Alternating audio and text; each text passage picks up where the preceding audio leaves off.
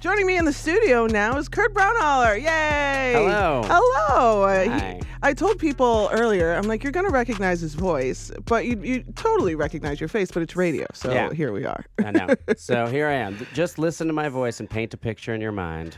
You might know him, this voice actually from Bob's Burgers. You might know his face from lots of TV shows. You've got a podcast. We both host podcasts. That's our thing. Tell me about starting a podcast, because I came in on the tail end of the one that I am hosting. What's made you want to get your voice out there in big old chunks and talk to your friends? Well, the podcast that I first started was called The K-Hole, and it was a multi-format podcast. Mm-hmm. And the one that I really loved, the format I loved, was called Get Lost, where I would blindfold comedians and put them in my car and then drive them somewhere they've never been, and they had to figure out where they were and how to get home. That's after every show, though. That's just comedy. That's comedy. That's just going to a second location. So that was kind of my favorite one, and really just because I just moved to Los Angeles, and I kind of wanted to explore the city a little bit and have a buddy to do it with me. So we went to some crazy places. We went to an abandoned nuclear facility with Rory Scovel. Oh, my God. There's a place where it's like right near the Jet Propulsion Lab that's like supposed to be a cave that's supposed to be like an entryway into HELL. I don't know what I can say on public You can say radio. hell. I think we can say great. hell. Yeah. That like L. Ron Hubbard used to go to in the 30s and stuff. So it was a fun way to explore weird parts of LA. Are you from New Jersey? Do I have that am. correctly? I'm from the Asbury Park, Neptune area. Well, so you, of course, I think if you're from Asbury Park, and correct me if I'm wrong, they just give you a copy of Born to Run as you're exiting the womb. You know, and because of that, I hated Bruce growing up. I just really hated him. But now, like recently, maybe like 5 or 6 years ago, now I've kind of rediscovered him, and now I love him. Well, because you're a grown man. Yeah. With like... I'm a dad now. You're a dad. It's dad rock. It really is. I didn't figure out Steely Dan until I was like 38. I don't think I've figured out Steely Dan yet. Talk to me about young man Kurt Braunohler and what brought you to stand-up comedy.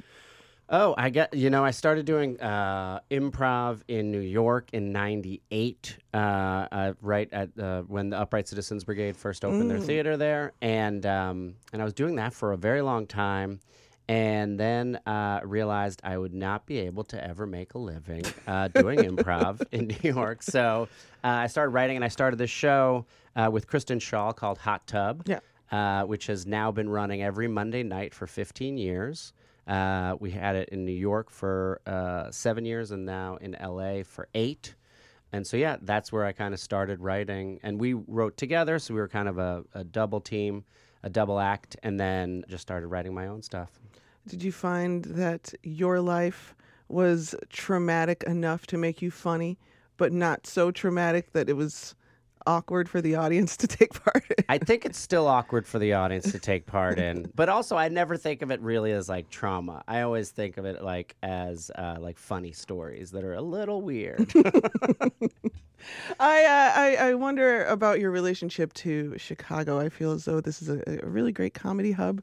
Oh, yeah. We have so many people that start their careers here, but then they fly off to New York or LA, and it seems, counterproductive. You go to the place where you're going to be poor instead of living here like a normal person. Is Chicago? Do you have a touchstone here that you like to return to? I love Chicago. The audiences here are just they're so smart, and they like get comedy. But the last time I was here, not in this studio exactly, but in this building doing WBEZ was when I left, because I left from Navy Pier. I jet skied from right. I jet skied from here to New Orleans. And I left from Navy Pier and then immediately went into the lock, and then into the Chicago River, then the Illinois River, and then all the way down to the Mississippi. And then we took the Mississippi most of the way to New Orleans.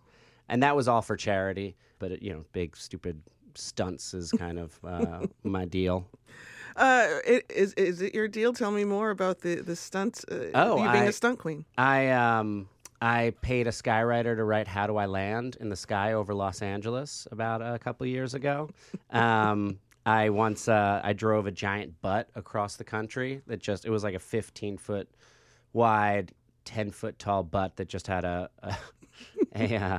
tattoo on it of a heart that also said butt in it. So it was a butt that loves butts. I want that to be accompanied by the Wienermobile wherever it goes. Oh yeah. No, it was. It was a joyous Wienermobile of a butt.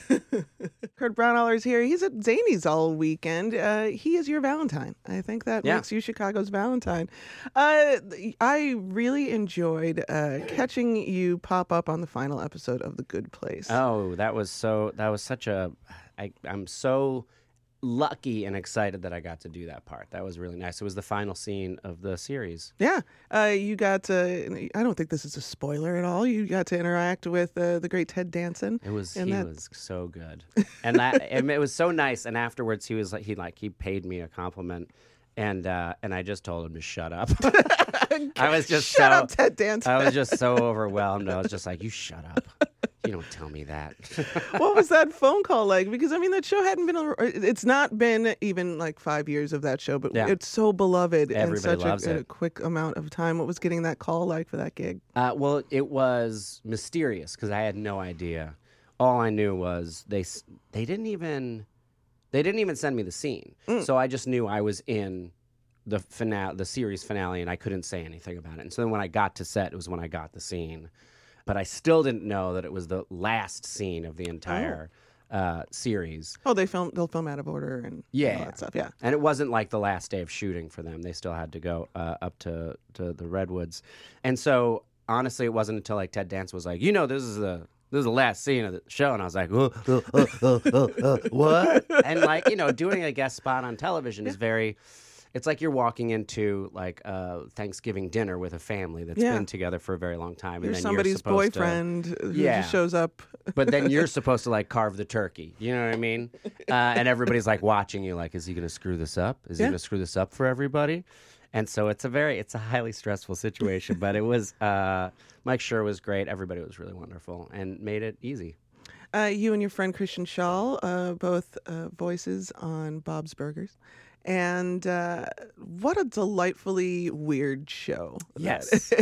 It's so great. And it really is a credit to Lauren Bouchard, who created it.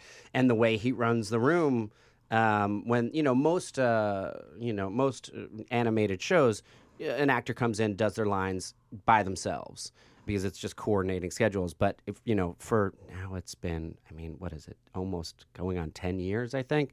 He, insists that everyone tries to come in and be there at the same time so they can improvise off each other.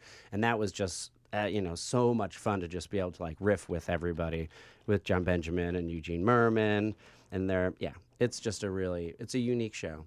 It is. That is definitely true. I love a cartoon that makes kids ask questions because they just don't understand. Yeah. As opposed to, like, the kids' questions where I'm like, I don't know who these people are. Why do they all have wings and none of them fly? Yeah. Just like one of those things. Talk to me about 2020 stand-up. Kurt Braunohler, you're one of my favorite things about doing stand-up is that you get to evolve the act at your own pace. Yeah. There's nobody in your face telling you what to do. How's the stand-up these days? Great. It's the one thing, I'm hoping to have a new special come out in 2020.